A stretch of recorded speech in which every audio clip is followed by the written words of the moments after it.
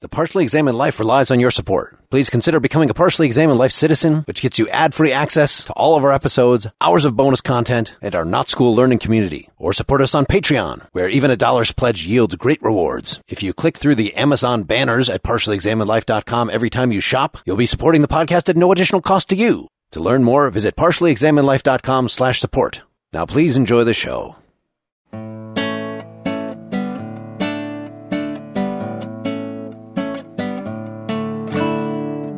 You're listening to The Partially Examined Life, a podcast by some guys who at one point set on doing philosophy for a living, but then thought better of it. Our question for episode 195 is again, what is truth? We'll be discussing two articles in the ordinary language philosophy tradition. They both have the title of simply Truth. They're both written in 1950 for the same conference, and one is by J.L. Austin, and the paper responding to it is by P.F. Strawson. For links to both these articles and other information, please check out partiallyexaminedlife.com. This is Mark Linsenmeyer, the facts about which do not reside as objects in the world in Madison, Wisconsin. This is Seth Paskin, satisfying the condition of being in Austin, Texas. This is Wes Alwan on a mat in Cambridge, Massachusetts. It is true that this is Dylan Casey in Madison, Wisconsin. Oh, you're one cool cat, Wes.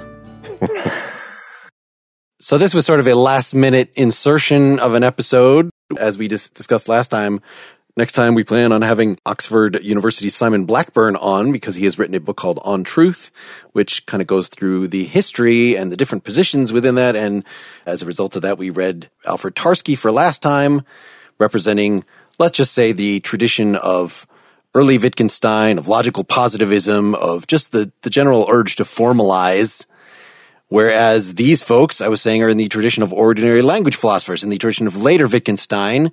And, you know, we just had one on J.L. Austin, episode 186, just recently. This paper is 5 years before the How to Do Things with Words lectures. And Strawson we've also hit in our free will episode, but not for a long time. And I think unlike the Austin, the Strawson had very little to do with what we talked about before in terms of Strawson. So I would not have predicted his view. But yeah, they both are working kind of within the ordinary language tradition. So in other words, rather than thinking about truth as a metaphysical entity, it's kind of how do people use the word true and what can we learn from that? Yeah, so we're into a sort of debate about deflationary theory and whether the correspondence theory of truth makes sense. And Austin is a proponent for a certain kind of what Strawson will call purified correspondence theory, and Strawson doesn't like the correspondence theory at all. Right. They both seem to have kind of a relation to the deflationary theory, sort of like Tarski did, that the deflationary theory is, again, to say that the cat is on the mat, and it is true that the cat is on the mat, that those actually just mean exactly the same thing. There's no addition whatsoever. And I think both of the authors that we read today don't think that's quite true, but still don't think that to add it is true that as a whole extra metaphysical dimension or anything like that. Yeah, I think Strawson, right, would say there's a performative sense to the is true in the sense of giving one's affirmation or assent or something like that. Yeah, wasn't Austin the performative guy that we talked about? Ironically, yeah. And he's taking a hard stance against Strawson's performative stance. Yeah, I didn't do any follow-up reading on whether or not this discussion continued, except to know that this was known as the Austin-Strawson debates, and I didn't know if it continued on for years with them refining their points of view or not. Mark, do you know if this is part of an ongoing back and forth of papers, or? I don't think so. I mean, I know that within this sequence, the Austin came first, but Austin himself is referring to another paper that we did not read. In fact, I could not even find it online, by Strawson from 1949, 1 year earlier, also called Truth. Right. So he's picking a fight, and so I had to get a little information. I think Strawson kind of reiterates his point well enough that we didn't have to read this earlier paper, but it did help that I just looked at some secondary sources, which were describing, you know, what is Strawson's overall theory, which is, as you said, when I say it is true that the cat is on the mat, or the cat is on the mat, in quotes, is true, that's different from saying the cat is on the mat, full stop, not in that I'm adding additional information, but that I'm doing something else in a conversation with it. why would I say that? Because maybe you're denying it. You say, I don't think the cat is on the mat. Hey, it is true that the cat is on the mat. The cat is on the mat. Like that would be actually the same way. Just emphasizing the is. Those would mean the same thing. Yeah, it's a way of saying you agree with someone, really. This is not something Strawson himself spends a lot of time talking about. He's more focused on debunking Austin's theory of what it is to say something is true. Yeah, especially as it's tied to facts. Or states of affairs, actually. Which I did see in Austin a lot of the nuance that we saw in How to Do Things with Words, in that, he mentions performatives toward the end. And I think what we reached in the end of How to Do Things with Words is that, yes, we started out by considering things like I promise and talking, that sounds really different than a descriptive statement. But then by the end of that book, it was like, no, even when I make a descriptive statement, I'm still doing something. I'm still performing an act, a move in a language game. And maybe this particular act is a descriptive act, but Austin warns us that not everything that looks like a description really is a description. And he has some weird things that we can point to that, like if you make a claim in geometry, he says that's actually not a statement. It's not the same language game, certainly. And he never uses the term language game. So this is again an imposition, but it's an easy way to interpret what Austin is doing. But it's a different enterprise, to pull from the Carnap that we talked about a couple episodes ago. Maybe it's a different domain-specific technical vocabulary. When you say this geometric axiom is true versus this statement about the cat being on the mat is true, that those are just, even though they both use the word true, that it actually doesn't mean the same thing. Should we start at the beginning of Austin? I will try to refrain from expressing large amounts of disdain and nay, shall we say contempt? Yes, contempt. I mean, I can remember being in school and these were the patron saints of the analytic philosophy movement, the ordinary language philosophy. Looking back at it now, I mean, that Austin paper, it's terrible. I mean, it's terribly written. It's unclear. He says sentences where he'll talk about 6 different qualifiers. It's one of these things where I'm like, wow, somebody got into a position where people felt like they had to take what this guy said seriously. And at least in this debate, it felt to me like Strawson at least was able to articulate his criticisms of Austin seem pretty devastating, but at least he's articulating a position clearly and giving arguments in favor. Whereas, I mean, Austin, I was shocked at how bad it was, particularly after How to Do Things with Words, which is not well written either, but at least gets a point across. And maybe in Austin, there are 2 or 3 points that you can kind of pull out. But I'm scratching my head wondering where this guy got the authority that he got and why he's such a major figure. I'm at a loss. I feel like I corrupted you, Seth, by saying at some point, sending a note to you guys saying, these papers seem pretty far in the psychoanalytic, in the analytic philosophy. Seriously, the analytic philosophy weeds.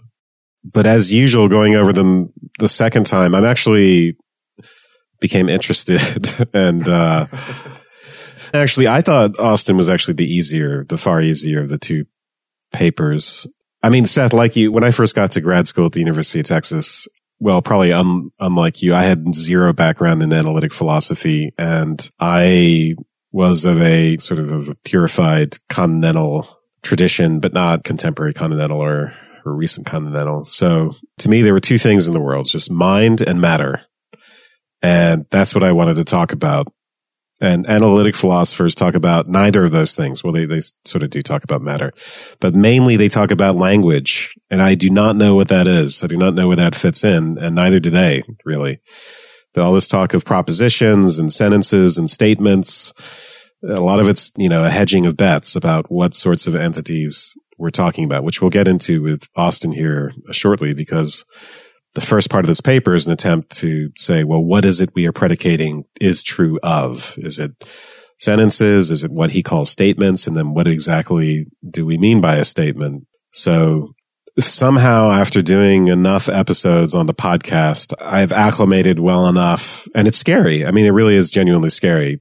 Now I sort of understand the language that they're speaking. And I don't know and why they're talking about language all the time. Good thing or a bad thing, but yeah, look, I get it. Here's where I think the kind of perversion happened. I think early on in the 20th century or turn of the century, the 20th century. It was this idea that, and this was, what episode was Tractatus? Number 7 or something like that? I don't even remember. So philosophy has just been a giant series of mistakes. We're talking past each other. We're not being careful the way we use language.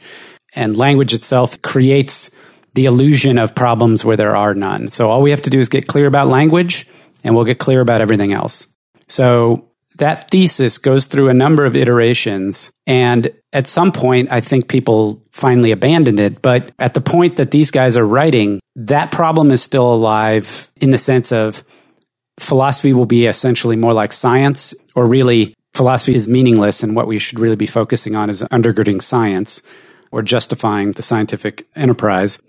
To, okay, well, that's not exactly working. That's not exactly what's going on. But we still think we can take some kind of quote unquote, I mean, look at the name of it, analytic philosophy, suggesting that what they're doing is analysis against some kind of commonly accepted methodology or whatever.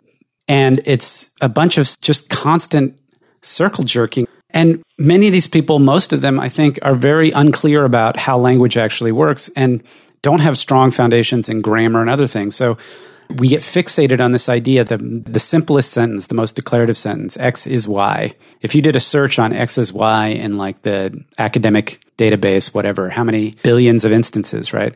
They're saying something to the effect of, well, if we can figure out how X is Y accurately or inaccurately reflects the world or can be assessed and judged by people, well, then we'll figure something fundamental out about the way that language and the world work together, and then we'll go and be able to build something else off of it. And that project never worked. It was doomed from the start. So this is just what we're reading here is just the latest iteration at that time, contemporary iteration, of trying to work through that particular problem. And I gotta say, it's just not a very disciplined approach. There are writers in the tradition who are much more disciplined, but I mean, when you just, the kind of cavalier attitude that comes across in Austin's paper just made me angry. Wow. It's interesting that Austin was talking, since this is a colloquy, right, a conference, this is professionals talking to each other, right? This is not like the other Austin that we read, lectures to his students. You know, so we have to actually slow down and like explain everything in detail. This is, I think, why this seems very offhand to you.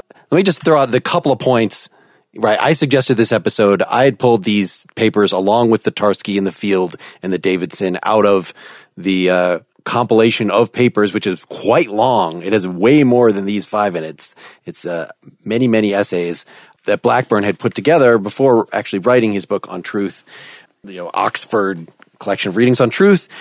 So I had pulled these all out potentially to read for last time to kind of get a synoptic view of the topic. And it was clear just from getting into Tarski that no, we needed to actually treat these in detail. But yet I looked at these two enough to make me think like, oh, these actually might be more interesting than the Tarski and Field debate that we read about last time. And the couple of things that jumped out at me were, as has been said here, that Austin starts by asking, what is the thing that is true or false?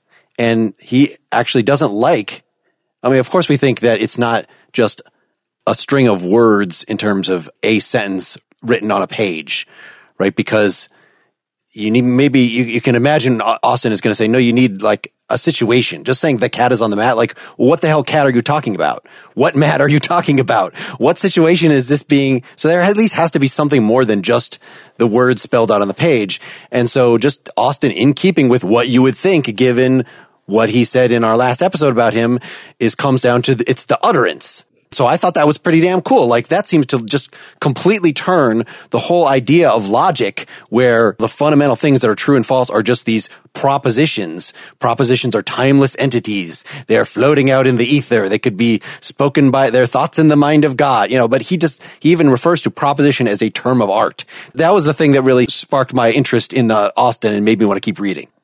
Yeah, well, we should say more about that because it's right, like you said, Mark, it's a sentence or an utterance. Ultimately, he's going to settle on something he calls the statement as the thing that is true or false. And the statement is what Strawson calls a speech episode. So, for instance, you know, normally I think with analytic philosophy, we're used to thinking in terms of someone saying, well, it's the proposition which is true or false. And the proposition is not the actual episode of me stating the proposition. So if the proposition is that the cat is on the mat, that is in a way a sort of type of statement. And the episodic statement of me saying the cat is on the mat is a token of that type. It is an example of that type. Philosophers, from what I've seen, I had no idea that anyone had made the claim that Austin is making here, which is that truth, instead of being a predicate of the proposition, the statement type, is actually a predicate of a historical truth episode of someone's particular claim at a particular time. And so that's unique and interesting as far, from my knowledge of this stuff. One of the things I found myself confused about was, as I was on the one hand drawn in about the question about what is truth and the articulation, I felt adrift of where it mattered about the normal things that I'm saying. So this is why I found myself kind of laughing when we were talking about the tradition of ordinary language philosophy, because on the one hand, I understand what that means, but then something about it, I feel like it's no longer ordinary language anymore that we're talking about. We've wrung the ordinariness out of it. Yeah, I could find numerous examples to prove that point, Dylan. I don't feel as strongly as Seth does. I don't mean it super pejoratively. Maybe it'll become more clear as we talk about it, that it's covering the things that are more rich than the cat is on the mat. So I think the thing to keep in mind with Austin, to go along with this idea that truth is properly predicated of the individual utterance, is the point that he makes at the end of the paper. So I would use the word statement like him, because utterance might be taken as a non-meaningful, just the sounds. But yeah, go ahead. Although he does say, as in How to Do Things with Words, that it could just be waving, right? Actually, it doesn't even need to be a sequence of words, even though we call it words. Yeah. But it needs to be significant, right? So we're not predicating this of marks or sounds. We're predicating what we're talking about here of meanings. Which is why it would be a statement. And it seems like he could easily abstract a gesture into a statement, even though it didn't have sounds. Yeah, it could represent a statement, sure. This is page 3. A statement is made, and its making is a historic event. The utterance by a certain speaker or writer of certain words, a sentence, to an audience with reference to a historic situation, event, or whatnot. There's his definition. So to give another example of that, if I say, let's say Augustus Caesar was an emperor of Rome, I have just made a particular statement, the proposition, which is really what Strawson is going to stick to the idea that the proposition is the thing that's true, even though he's going to make a concession to Austin by saying, okay, we can call that a statement if you like. But the universal proposition is something that could be asserted by anyone, that's been asserted thousands of times over history by different people. It could be asserted by Dylan a few seconds from now. And that thing is the same.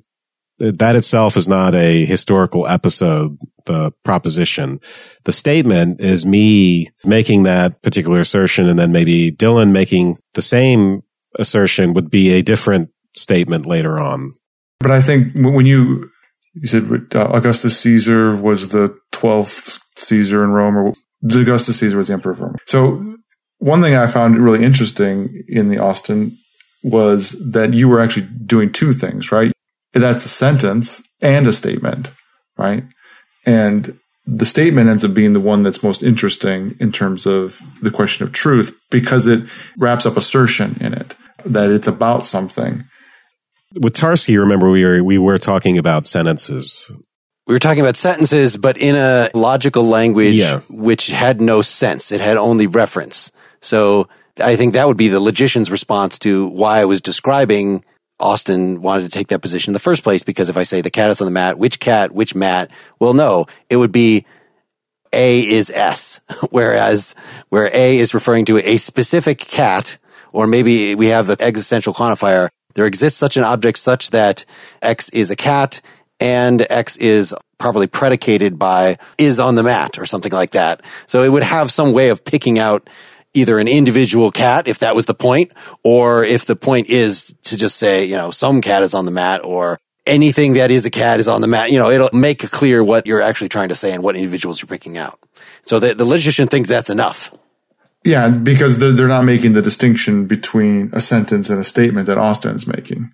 In that case, the fact that you're using words. So Austin says a sentence is made up of words. A statement is made in words. A sentence is not English or not good English. A statement is not in English or not in good English. Statements are made, words or sentences are used. So that distinction is not one that Tarski would follow. So I don't know how much Austin had thought of this locution versus illocution versus perlocution at the time of writing this. But I could see why he would want to make the statement, aka assertion, aka utterance, the primary thing, because yes, there is the locutionary meaning, which I think does come down to what the logician would consider to be the statement or the proposition. But then there also is the illocutionary and perlocutionary properties of the statement. And I don't even know if those are going to be replicable. In other words, if I say Augustus Caesar was the emperor of Rome, well, why am I saying that? Am I answering your question? Did you ask me who's the emperor of Rome? So that it becomes not just a descriptive statement, but an answer. If I'm just saying it out into the nothing, then that's not even like a sensible assertion. Why would I say that? Am I saying it as magic words? Like what? Am I saying it to my God? The fact that there would be a question about it, isn't that somehow capturing something that we want to say about the meaning of the word true, which maybe it's at issue with these guys, right? Is that there's let's call it naive. There's a naive sense when you have the sentence, Augustus Caesar was an emperor of Rome, that there ought to be a way to talk about whether or not that's true or not. That's a true statement. Yeah, apart from why I bothered to say it, you should be able to say whether it's true or not. And the thing that I want to point out to keep in mind that he doesn't make until the end of the article was this point that we made again in the previous Austin discussion about using the example of France is an octagon.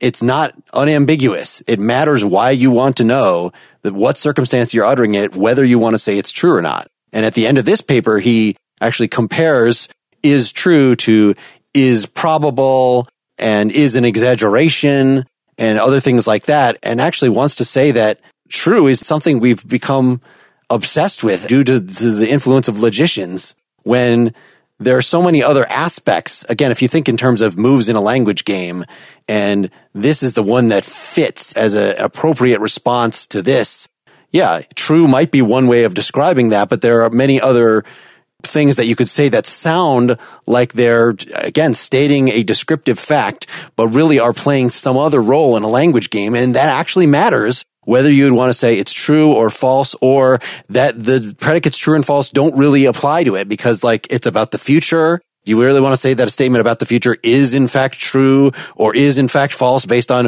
what eventually is going to happen. If you're a logician, you have to say yes, that these are timeless statements, and it doesn't matter if I'm stating it now or I'm stating it when it has in fact happened. But that's not really the ordinary way that we would treat a statement like that. We would treat descriptive statements about things that are right in front of us, or things that we couldn't possibly know anything about, or things that are in the future. We really treat those all differently. And to ask, well, but is it true? You should be able to say whether it's true or false, regardless of the context, is ignoring the actual facts on the ground. For the most part, though, in this paper, we're focused on, so yeah, you could use the Augustus Caesar was an emperor of Rome as a sort of password to a club, or you could use it as in any number of different performative ways. But you could also just be using it to make a statement, a descriptive statement about history. And so that's mainly what he's concerned with in this paper, and those sorts of descriptive statements and how those statements are made true. What are the conditions of their truth? I mentioned that despite how much I despised the article, that I thought he came up with, there were 2 or 3 things in there that made sense. Let me quote. So this is from page 3 still. It's another one of these episodes.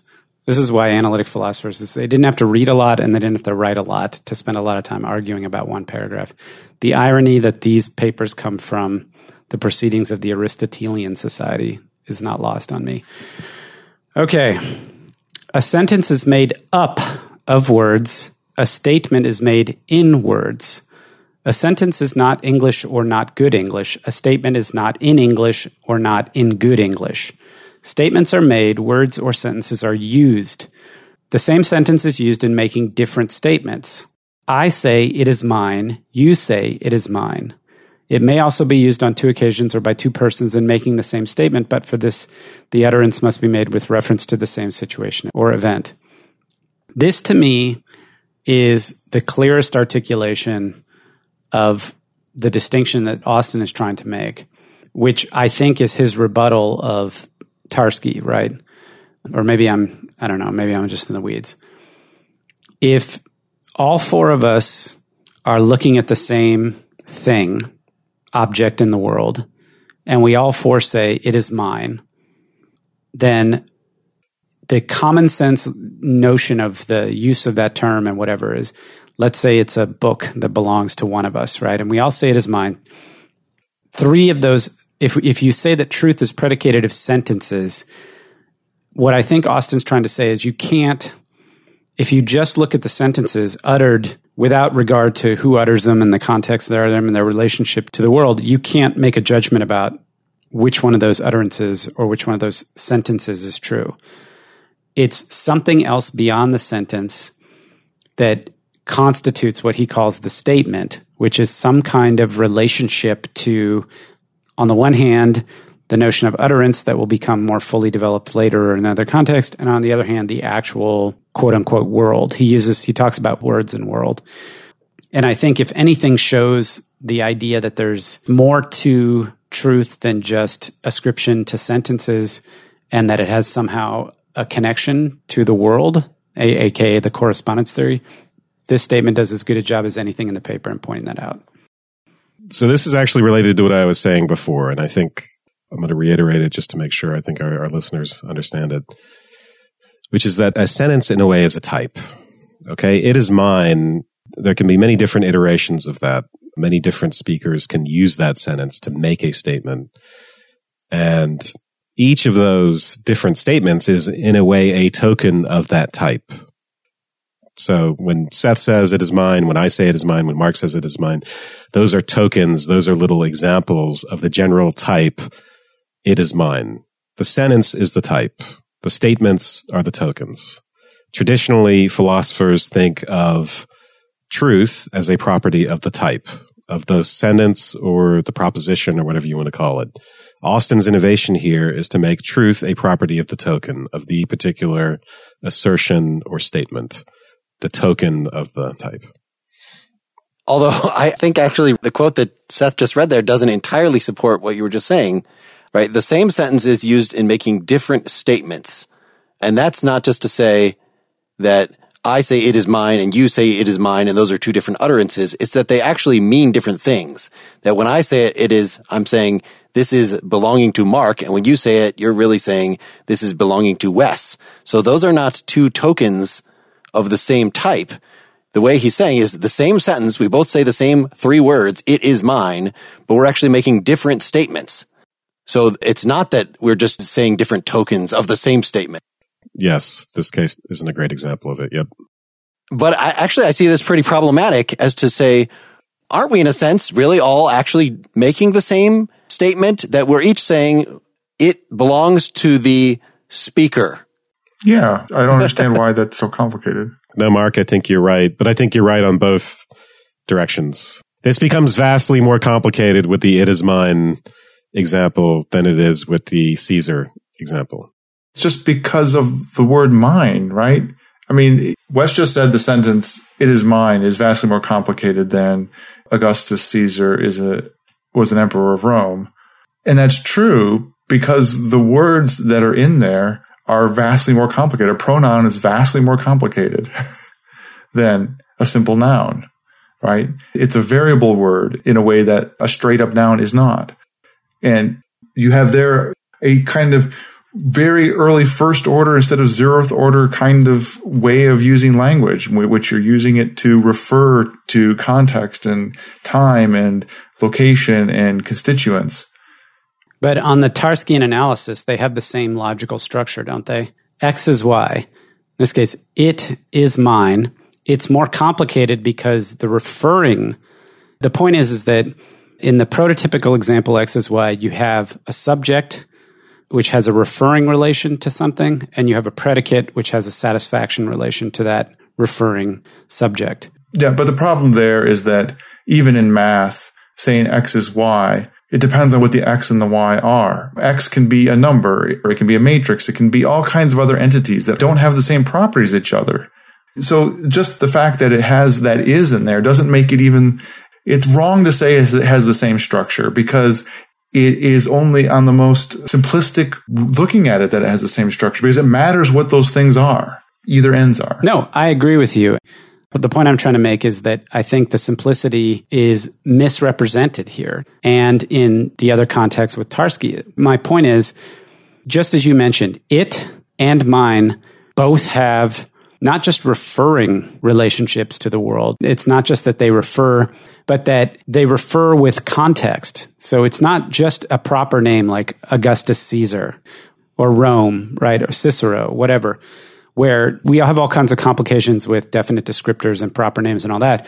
But when you take a pronoun, you can say, okay, well, if it refers to the proper thing or refers correctly or whatever I don't remember the nomenclature.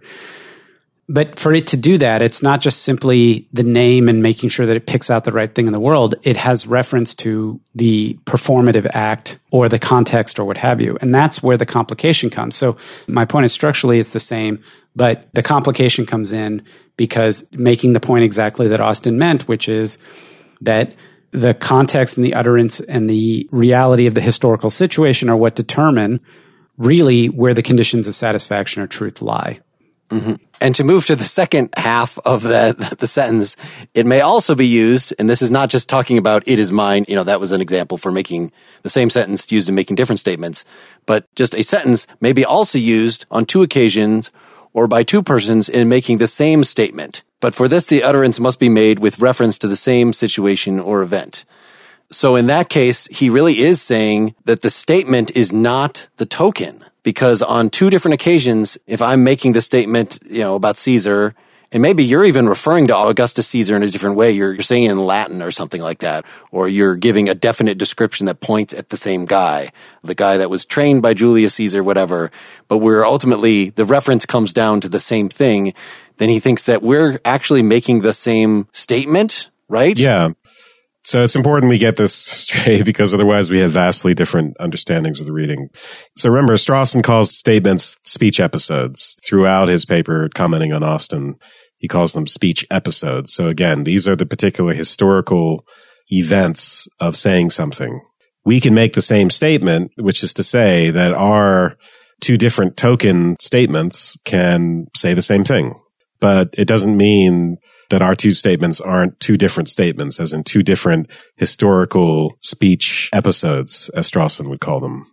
I just think what the quote I just read shows that Strawson doesn't understand Austin.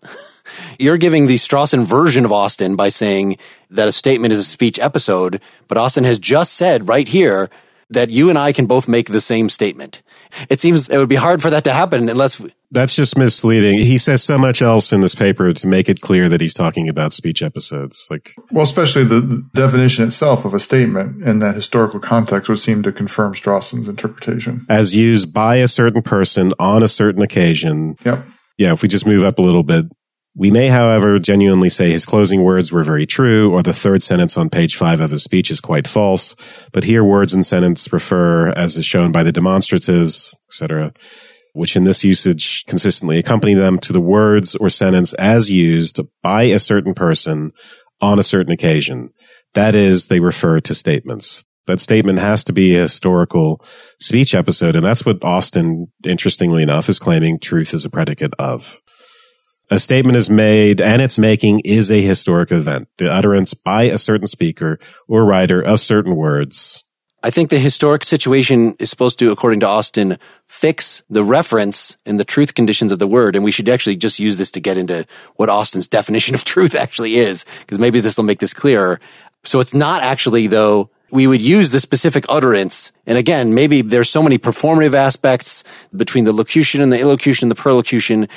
It may be very rare for two speech acts, two utterances to actually use the same statement. But I think he says right here, two people, two different historical occasions of utterance can make the same statement as long as they're made with reference to the same situation or event. That's all you need. So that sounds like it's just an interpreted proposition. I just think in the context of the way he defines statement above and then the rest of the paper and Strawson's analysis, to favor your interpretation, we would have to basically think Strawson's whole commentary is irrelevant. Well, Mark just said he thought that Strawson, on this count, got Austin wrong. I think the phrase same statement, unfortunately, can create the confusion. Of course, there's a sense in which we can make the same statement because you and I, on two different occasions, making two different historical speech episode statements can mean the same thing, can use the same sentence.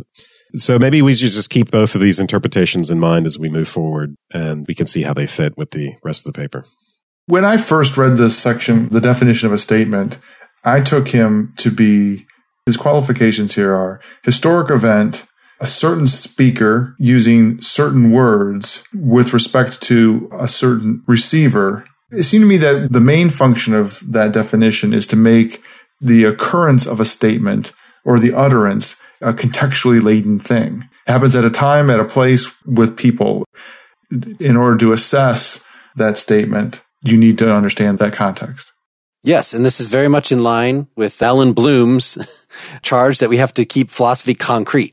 That once you say, we're just going to talk about the proposition Caesar was the emperor of Rome and just treat this as an abstraction apart from anybody that might have actually thought this and what their situation was and why they had thought this, that leads to something dehumanizing. And so this move to the concrete is supposed to make things more, let's say, phenomenologically accurate. But we should move to number 3 here. On page 4, when is a statement true? The temptation is to answer, at least if we confine ourselves to straightforward statements, when it corresponds to the facts. As a piece of standard English, this can hardly be wrong. Indeed, I must confess, I do not really think it is wrong at all. The theory of truth is a series of truisms. Still, it can at least be misleading. Okay, here's my opinion. Going forward, we should not read anything parenthetical or any footnotes in this article. Because it fucking adds nothing, and it's just disruptive and annoying. I took notes on some of the footnotes, so I might have to bring some of them out. So what he's referring to, right, is the classical early Wittgenstein way of thinking about truth, where we say, and in this case, I think it would be a proposition, but we can refer to statements here. The truth of a statement is a matter of whether it corresponds to a fact in the world. So a fact is this weird entity, right? In our common sense experience, we're used to thinking of there just being objects in the world. Those are the entities. And then we get ourselves confused when we start, as Plato did, when we start thinking about, say, well, what are we doing when we say an object has a certain property or a relation to another object? Is the property an entity? Is the relation itself an entity? And then if the relation is an entity, then how does it relate to the object? All of that weird metaphysics ontology stuff, this Wittgensteinian entity fact was meant to help solve by simply taking the predication itself and postulating some entity that corresponds to that. So I don't have to worry about black as an entity and then cat as an entity and then how do they join up. I just say that the fact itself that the cat is black corresponds to an entity with the predication, the structure kind of built into it. And that's the whole function of that little bit of classical metaphysics. Thinking of it kind of like a molecule.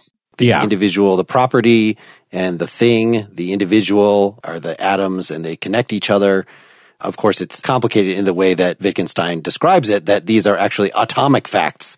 And so the property by itself, isn't a thing in the ontology. Actually, the atomic fact, something having a property, is the basic thing in his ontology.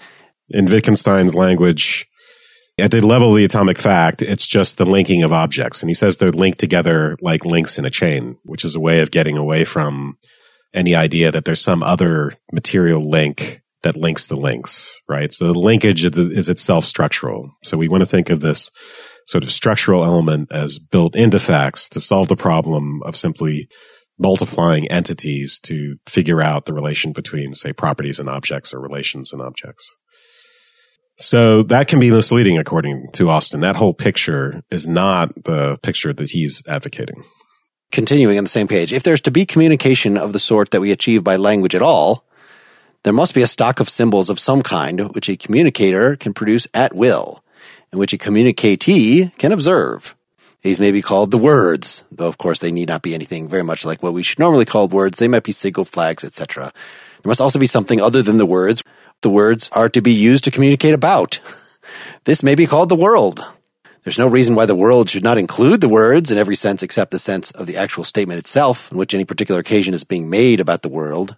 I want to emphasize on any particular occasion, but go ahead. Yeah, this is to get rid of the liar paradox. No, I'm just emphasizing the speech episode element of this. Well, I'm just saying the reason he's saying that, and this is actually sort of a digression right here in the middle of this definition, is because if you allow statements about the statement, like this statement is false, we were just saying that he wants to rule that out as well. So he's just going to say, look, you can talk about the world. I can say, you just said that blah, blah, blah. So I'm talking about your statement. The verbal utterances are entities in the world. I just can't refer to the one that I'm making right now. I think I'm saying this sentence right now very confidently. Didn't I just successfully do that? Anyway. Yeah, you're completely right. Further, the world must exhibit similarities and dissimilarities. If everything were either absolutely indistinguishable from anything else or completely unlike anything else, there would be nothing to say. And finally, there must be two sets of conventions. Okay, so here's where it gets good. I posted this to Twitter today for the audience. This is really the meat of the whole thing. This is his central claim on how statements and states of affairs are linked up. But go ahead. Yeah. How they're true.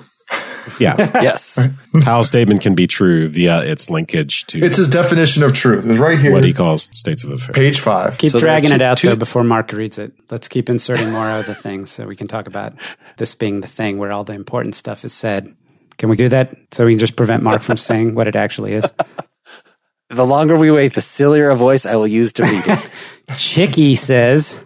Descriptive convention. So there are two sets of conventions. Descriptive conventions correlating the words with the types of situations, the thing, events, etc. to be found in the world, and demonstrative conventions correlating the words. See, now I have to read the parentheses here. Sorry, Seth, but the descriptive conventions correlating the words equals sentences with the types of situation, thing, event, etc. to be found in the world.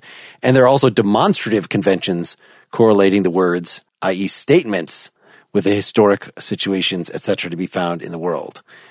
A statement is said to be true when the historic state of affairs to which it is correlated by the demonstrative conventions, the one to which it refers, is of a type with which the sentence used in making it is correlated by the descriptive conventions.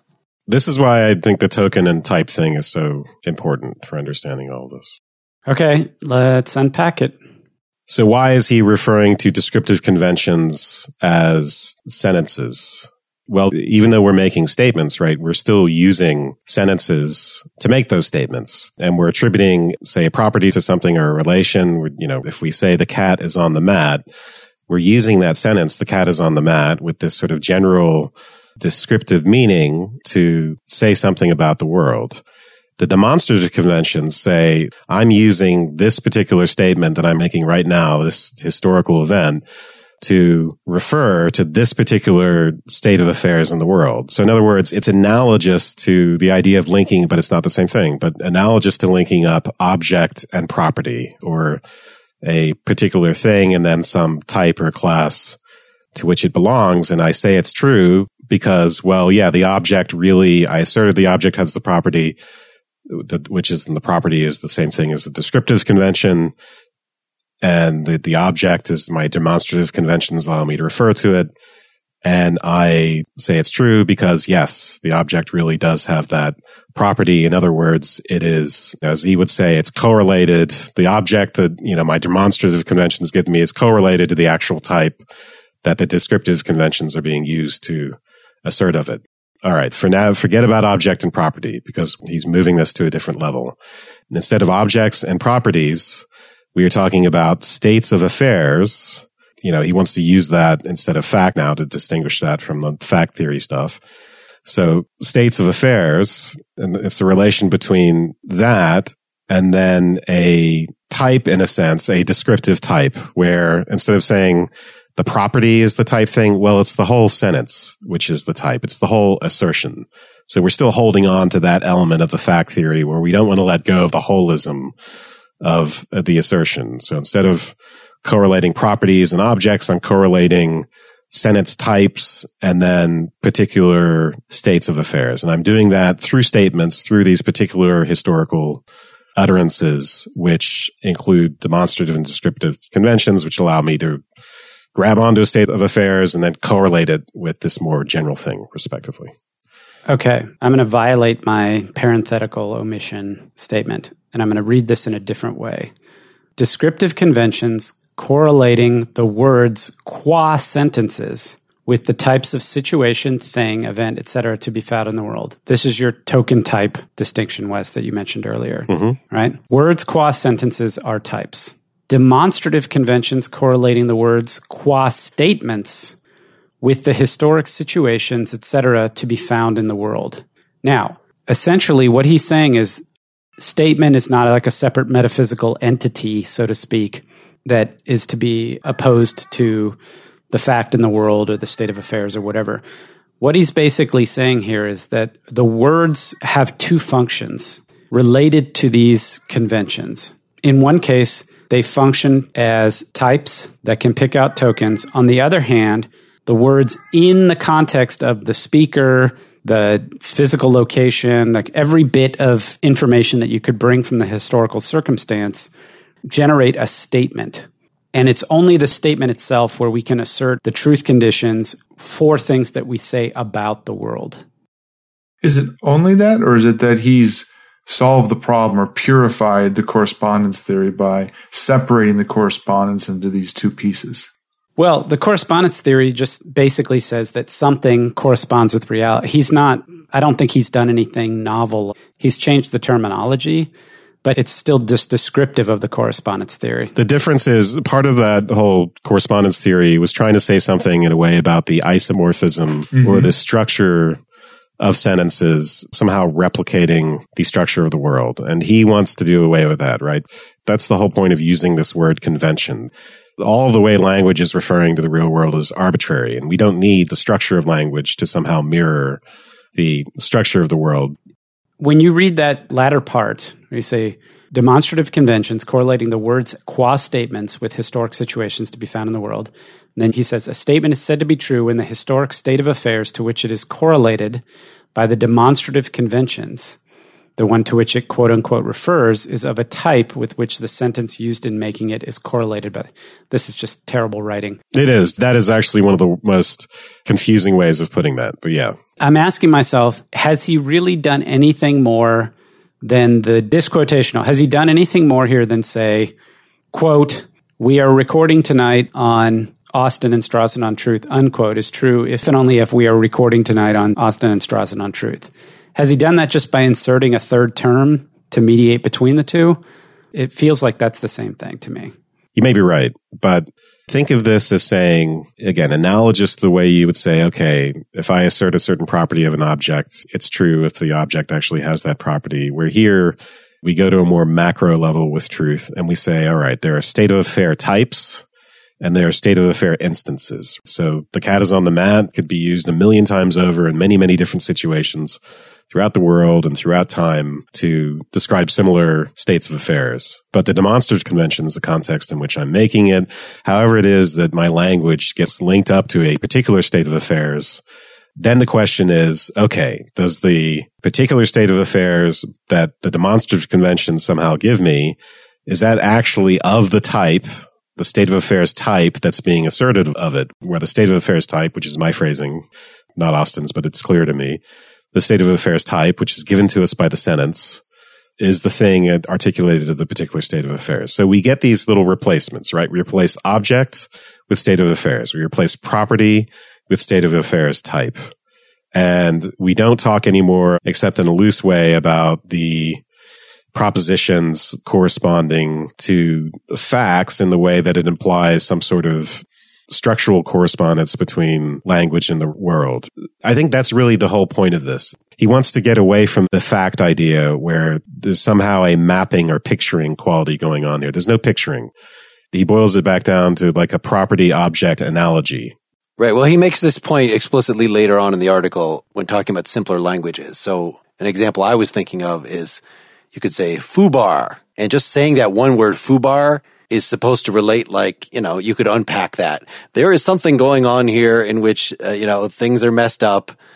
And that's a very broad type. There are lots of ways in which things could be messed up. There are lots of circumstances where that phrase could be uttered. And as long as the conventional meaning of the word, in other words, the descriptive conventions associated with, sort of in the abstract, matches the exact thing that not that I have in mind, or not just that I have in mind when I utter it, but I'm uttering it to you in a particular circumstance. I mean you to understand what I'm talking about. We're both beholding the same situation. And so does that situation that we are both beholding, and that I'm using this one word as a shorthand to describe, is that of the same type as, generally situations that would be described by that word? And if so, then the statement is true. Yeah, it's very important here, right, that the correlation is between the actual state of affairs and the type, the state of affairs type.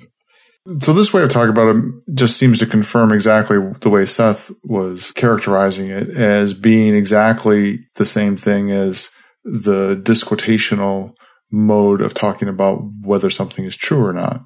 Maybe that's only because, I guess Strawson was the one who's associated with the trivial interpretation of what it means to say something is true, that it's somehow super added, and Austin isn't necessarily associated that way. So maybe I need to understand more about how he's different, but it's going to say what I mean by true, but it doesn't seem that it's going to allow me to talk about whether something is true.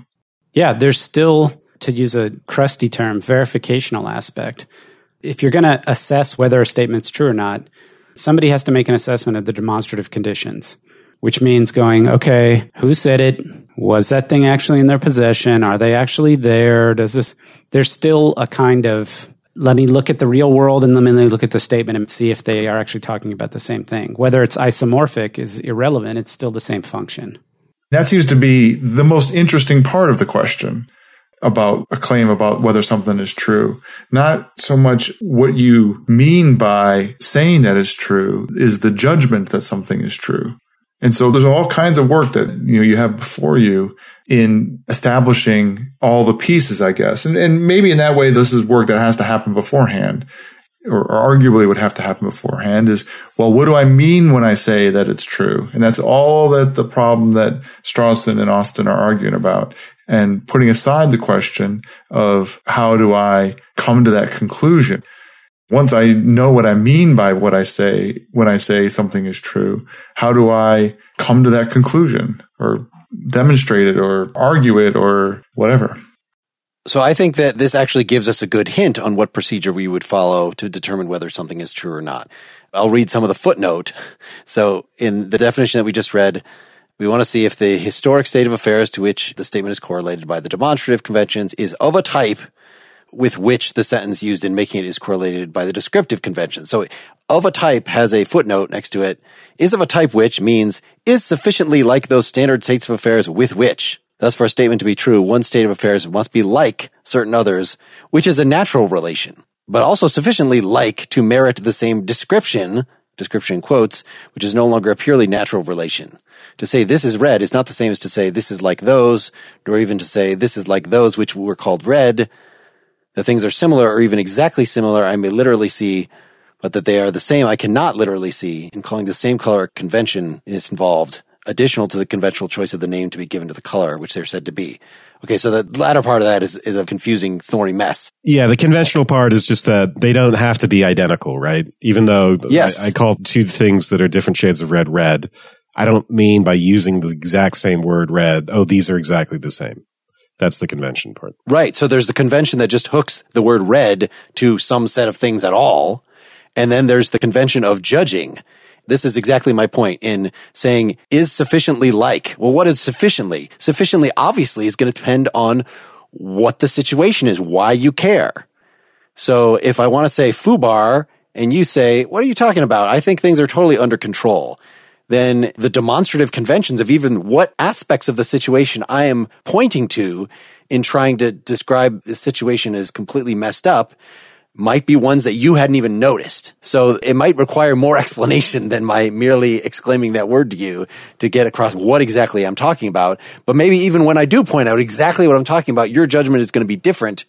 So as a colloquial phrase, Of course, that's going to be kind of vague. Like, what counts as really messed up? What counts as foobar? So that just shows that depending on what kind of claims you're making, there are going to be different procedures to determining whether the claim is true or not. Some of them are going to be pretty obvious, where the linguistic conventions are clear and the demonstrative conventions are clear, and some of them are not at all. So does that convince you, Dylan, that at least that gives you the clue that in determining whether something is true or not? And again, I'm kind of pulling from now Blackburn's discussion, when he gets down to what's good about the disquotational or deflationary theory of truth is when you want to determine whether something is true, you actually have to start talking about the subject matter itself. That talking about the is true part actually does not help you figure anything out. So if you want to say this scientific claim is true, you understand what a scientific claim is, and you understand that you have to do experiments or whatever. And so you go do those things. You go actually investigate what it's about. And you don't think about what is true mean here. You just think about what the claim actually involves. And if I'm making a claim like that in art or in psychology, and those have very different epistemic grounds. And there's no reason, says Blackburn, that you would think that all these different situations, that true means the same thing in all those situations. So I'm kind of imposing that. I'm thinking Blackburn might have gotten that idea out of, we just read Davidson saying it doesn't make any sense to come up with a general theory of truth. Even Tarski was saying you can only do it within a language, and you can only do it by kind of basically listing all the sentences that are true. You can't actually come up with a characteristic of this is what truth actually means.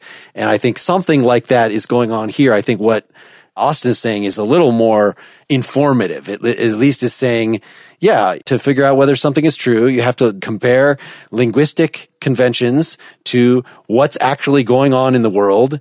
And because in different domains, the linguistic conditions and referential conditions are going to be more or less vague, depending on the situation, then there are going to be different ways that you have to find out whether something is true. That sounds right. So you think that's helpful, or you think that's just uninformative but correct? I guess I lean more towards it feels descriptive but not particularly illuminating, just to be perfectly honest. Because the interesting part is the things that you're saying that are true. And maybe what it is that it feels a lot of inside baseball kind of thing going on. And I find myself wondering, so what's at stake here? And what we talked about earlier was what was at stake was the progression of a kind of empiricism and logical positivism about how you can say things about the world and, correspondence theory of truth and stuff like that. I guess I see some of the argument going on there about an overly simplistic way of having empirical facts sort of plainly explicate themselves about the world. And that's a, pretty naive way to look at things. And the classic correspondence theory that Wes articulated earlier, it just seems kind of naive. And maybe these guys, their analysis is part of making me, coming after them, say, yeah, that sounds pretty naive about the way in which language works and the way in which what we mean by saying something is true, by asserting it, and that their unpacking of it demystifies the word true to bring the question down into the individual parts and the judgments that are there. But I still feel like that's still by far the most interesting part. I don't have an answer to this question, but why not say a statement is true if the property being ascribed to the object referred to through the demonstrative conventions actually does belong to that object or something like that? Why move up to this level of saying, well, it's true if the state of affairs being referred to belongs to the right state of affairs type? Why not just say the object being talked about has the property being predicated of it or something like that? There's got to be a motive for moving to this particular level. I mean, I've already described some of those motivations with my sort of history of the whole fact problem, but it's something that's at least worth thinking about for listeners. And maybe we can articulate that more about the kind of mistake that you end up making and the consequences of that mistake if you don't go up to a higher level about it. Because I confess I'm a little confused about it. Well, let's end part one in a state of confusion, as the Lords Austin and Strawson intended, no doubt.